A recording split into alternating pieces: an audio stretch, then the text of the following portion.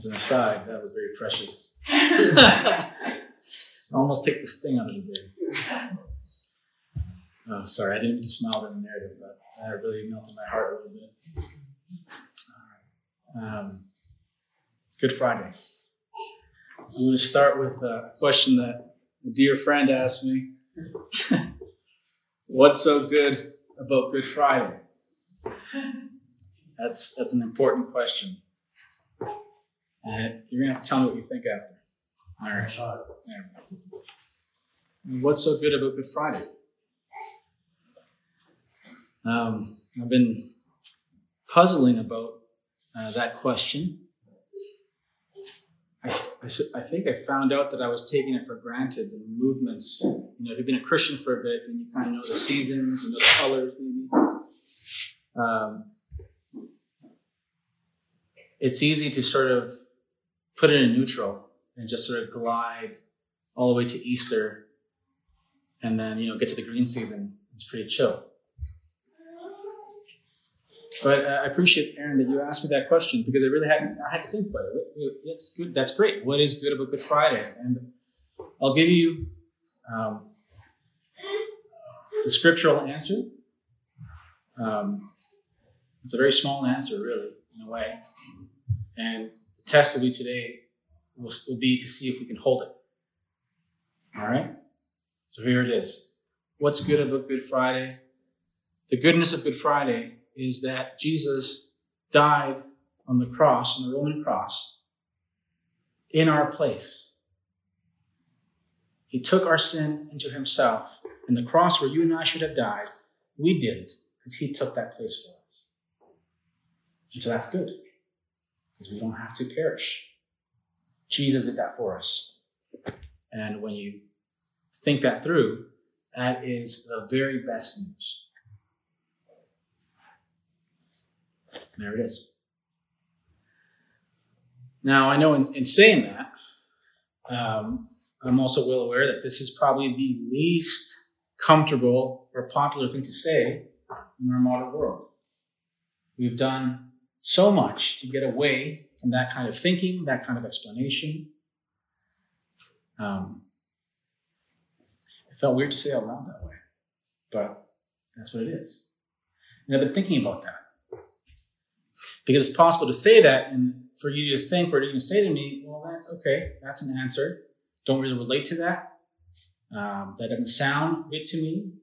There's a lot of content there, some of which makes me uncomfortable. The idea of a human being somehow being forced onto a device of torture and dying, and somehow it's a good thing for me. I don't connect with that. And if you were to think or feel that, I'm not here to judge you. I would just say, yeah, that's in line with what the overwhelming, our cultural moment. That's pretty normal. It's a pretty normal thing to feel and think. And I think it's also understandable. But I've been trying to process why that is, because it's important to know, if that's in your heart, why that's coming about. Because if you don't process that, you have Good Friday, God's love will just pass you by. You can miss it. You can miss Good Friday. You can miss Easter. Many folks miss it for the entirety of their human lives, and that is a shame. So why is it that we recoil? Jesus dying on the cross to pay the penalty for my sin. A lot of reasons. But I think a big one is that to admit to that is to receive and admit to guilt. Right? Because if someone's dying for you, for your sin, and you say, yes, that's true, then you're saying, I'm guilty. I've done wrong. Whatever that sin thing is, I'm guilty of it. And I have to admit that. And that is wildly uncomfortable. It's not a likable thing. And I've noticed that we do so much in our modern world to deflect that reality. I was talking to my best friend. It's funny to say that. I guess he is. On the phone. He lives in Ontario. He's a counselor, studies psychology, and he's working at an office down there. And he just got a new job, so partly talking to him to congratulate him, but also just to see how he's doing. He's checking up on me. It was my birthday recently. A great conversation, and actually, he's the reason I became a Christian. But anyways, we were catching up, and I had some questions. I've done therapy over the years, and I've been, for me, I feel very blessed with my counselor. She's a wonderful person, also a Christian. So she can also counsel me with that sort of shared background that we have. So I really value that. But I also know that's not the norm, right? People are counselors and are not Christians. And I know that my good friend works in an office where, in a sense, he doesn't bring his faith into the workplace. That's pretty normal across the board for most of us, except for me, I guess. But so I was asking him about that. Like, how do you negotiate that? How do you navigate those waters? And he said to me, I'm paraphrasing, that especially when he was in school, he found it very challenging to find a mentor to guide him through a lot of what he was trying to do, because he wanted to specialize in what I guess is called, this is what he told me, psychodynamic therapy, which, how I understand it, how he explained it, is that you look in the complexity of the human person and find various strands, maybe even from childhood, that contribute to maybe the struggle or the trauma that the person today experiences, right? It also allows for, you might even say, moral complexity. It's a very nuanced approach, and that's what he wanted to do. But he said, you know what, it was very challenging for me to find a mentor, because overwhelmingly everyone that I talked to were involved in what he called positive psychology, positive therapy. And he gave me the outline. He said, this way of thinking about helping a client is to assume that all people are essentially good, and that the challenge or difficulties they're encountering are due solely to the circumstances they find themselves in, or the systems of oppression or injustice that they're caught in, right? So it doesn't really deal with the moral valence of the person's choices. They're a victim. They're essentially good. And that's not what he wanted. He didn't believe that. He doesn't believe that, so it was very hard for him. But he found someone. Praise God. All right. That was a very sobering conversation to hear that from him. Because I think what he described in his professional sphere is true of our world at large. It's common wisdom, accepted wisdom to say, we're all basically good people. Yeah, I make some mistakes now and then, but I'm basically good.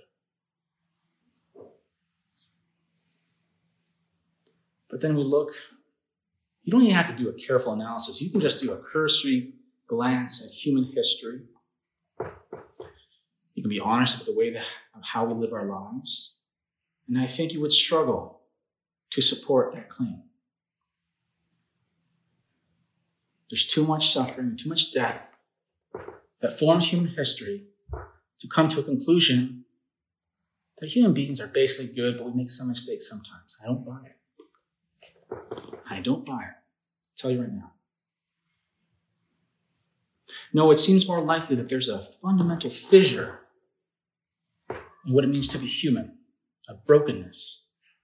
That when I want to do good, I habitually or chronically just skew. I do the wrong thing. It's easier for me to be selfish and greedy than to be generous.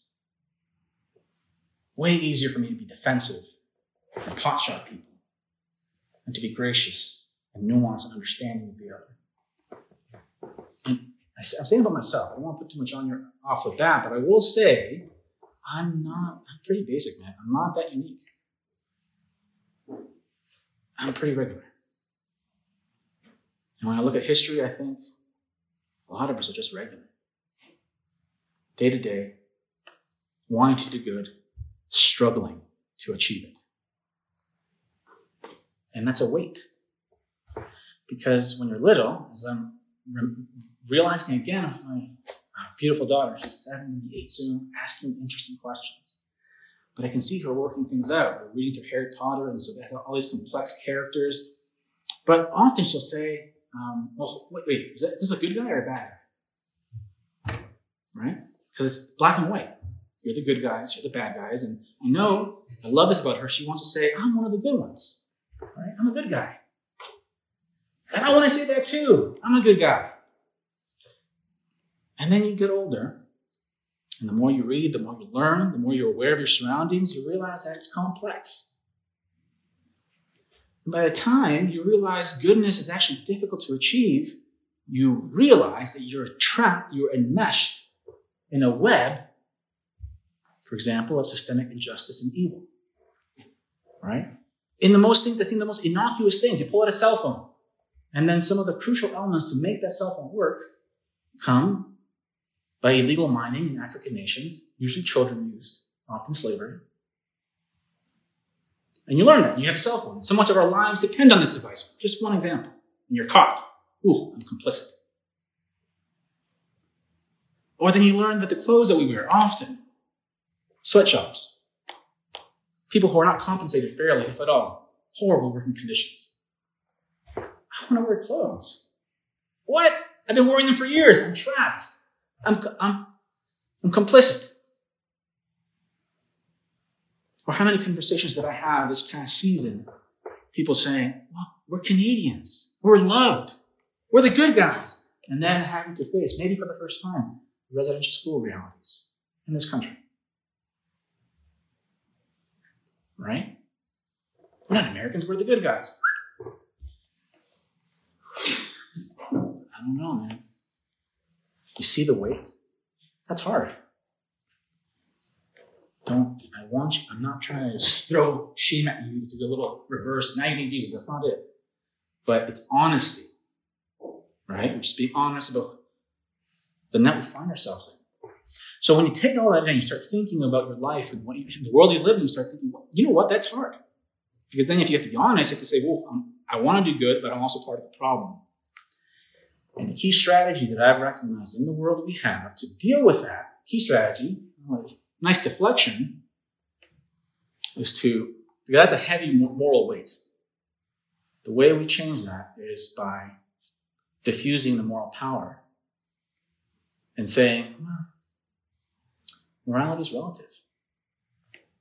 Right? That's a great strategy. Because it's a relative world. You have your way of seeing right and wrong. I have my way of seeing right and wrong. I'm not going to accept, Seth, from you that you're going to pour all this guilt on me. I'm going to process it in my own way, my own speed, and we have different moralities. And yeah, that's the way to go. And that's a very interesting strategy because it's out there, everywhere. It's everywhere. And what I find maybe troubling is that someone in the same sentence, in the same breath, can say something like, oh, morality is relative. What's right for you, wrong for you, is not for me. And with that same breath say, and sexism is wrong, and racism is wrong, and massive housing insecurity is wrong. Same breath, same person. That happens. It could almost be funny if it wasn't so damaging to an honest spirituality. Because that doesn't cohere. If you find something in this world that's actually wrong, like slave children working on illegal mines to provide us with iPhones, or to provide us with clothing, or to be eliminated as a people, if we say that's wrong, once you encounter wrongness in this world, wrongness exists.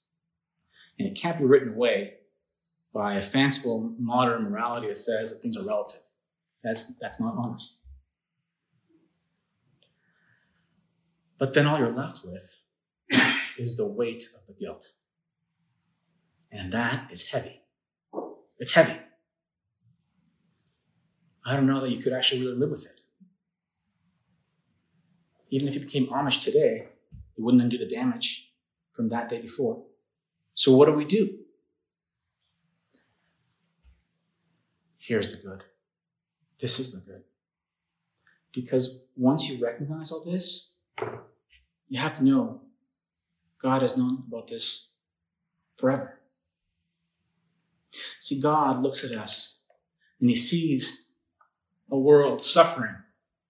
We hurt ourselves.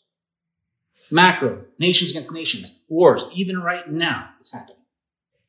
Right? But those realities, international realities, also show up in our relationships. Right now, there are people in your life that you won't forgive. Me too. Me too. Sometimes I say things because I think I've been hurt and I want to cut someone. I intentionally hurt. Not accidental. We do that. And create this spiral of hurt. And it's hard to get out. In fact, it's impossible, which is why God saw us in that brokenness, in that loneliness.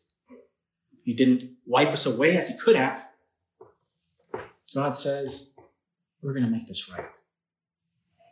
And then God shows up in the person of Jesus and then lives the life that we should have lived. Loved God perfectly. God loved people perfectly and said, there's a problem at the heart of the human race, and I'm going to heal that. Now, I want you to notice what he didn't do. Because Jesus is offering a solution to the human problem. And watch what he didn't do. He didn't come and bring us the perfect politics. He could have. Listen, Roman Senate, still not working. Let me bring you the politics that will change the human race. He didn't do that. Or was it an idea? I'm God, I'm Jesus, and I've replaced Plato and Aristotle. I have the philosophy, the way of thinking that's going to change the human race. Did Jesus do that? No, he didn't. Because it's not an idea. Did he say, what you need is better technology, and I'm God, I can bring it? Did he come with the latest Android devices? No. He didn't do any of that. Do you know what he did? We were exploring it last night. He came and had a meal with his friends. He broke some bread. He gave them some wine. And he said, this is my body. This is my blood.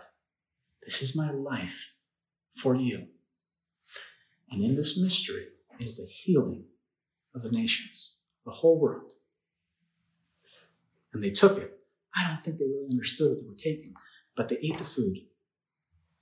Then they saw their friend Jesus have a panic attack in the garden. He's about to die. And then he's illegally arrested, horribly beaten. And he's crucified on a Roman tree. And he cries out. He says, Dad, where are you? He's dying right there. And you know what? No one answered him.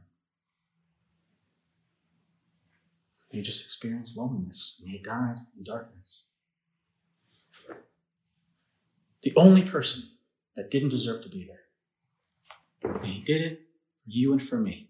Because in a way that I can't fully delineate right now, he took all of our pain, our suffering, our evil, the justice that we deserve. He took it into his own body, into his own being.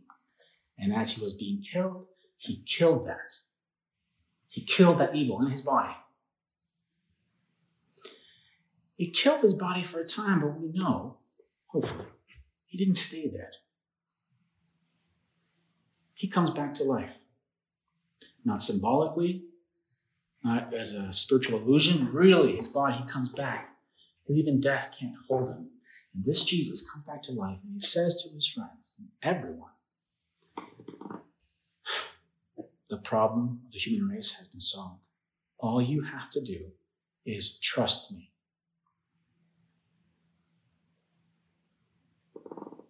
That's all. Oh, but I want to do all these spiritual movements. I want to do all this philosophy, this politics, this technology. No, all you have to do, trust me. And if you put me, my life, at the center of your life, you will do things that have been impossible for you. You will forgive those who you can't forgive. When someone hurts you and you want to shoot back, you will find the resources to be patient and generous and kind.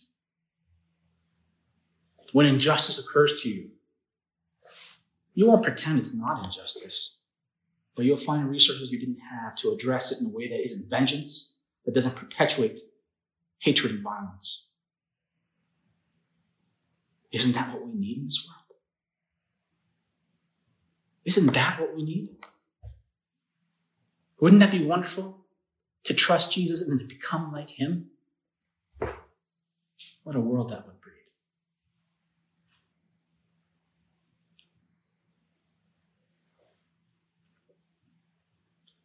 Well, that's why Jesus died. That's why it's Good Friday. But it's going to land as good in your heart if you let it. You have to let it. Right? You have to be willing to accept. I have to accept.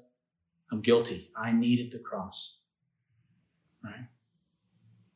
But it lets me be honest about who I am. I don't have to lie. I mean, if you've known me for a while, you know that I ain't right all the time. But I don't have to pretend that I'm something I'm not. I am broken and ill-shaped, and yet I'm loved by God. I know that. My mistakes are mistakes. I gotta say I'm sorry. And then I live one day at a time. Every day, God give me his grace to love and to be gracious and to be kind. And that's how you change the world. It starts with Jesus. So my hope is that you would look at the cross of Christ, his passion, his suffering, and not try to diffuse it, right? Not try to say, well, that's not really history, or that's an illusion, or, well, morality. Don't diffuse it. Let it be real. Give it a chance. And say, hey, I needed this. And then see what happens to your life. Test it. Test it. Trust Jesus today. On his terms, not on ours. On terms in Scripture. Trust him. Live your life in that light.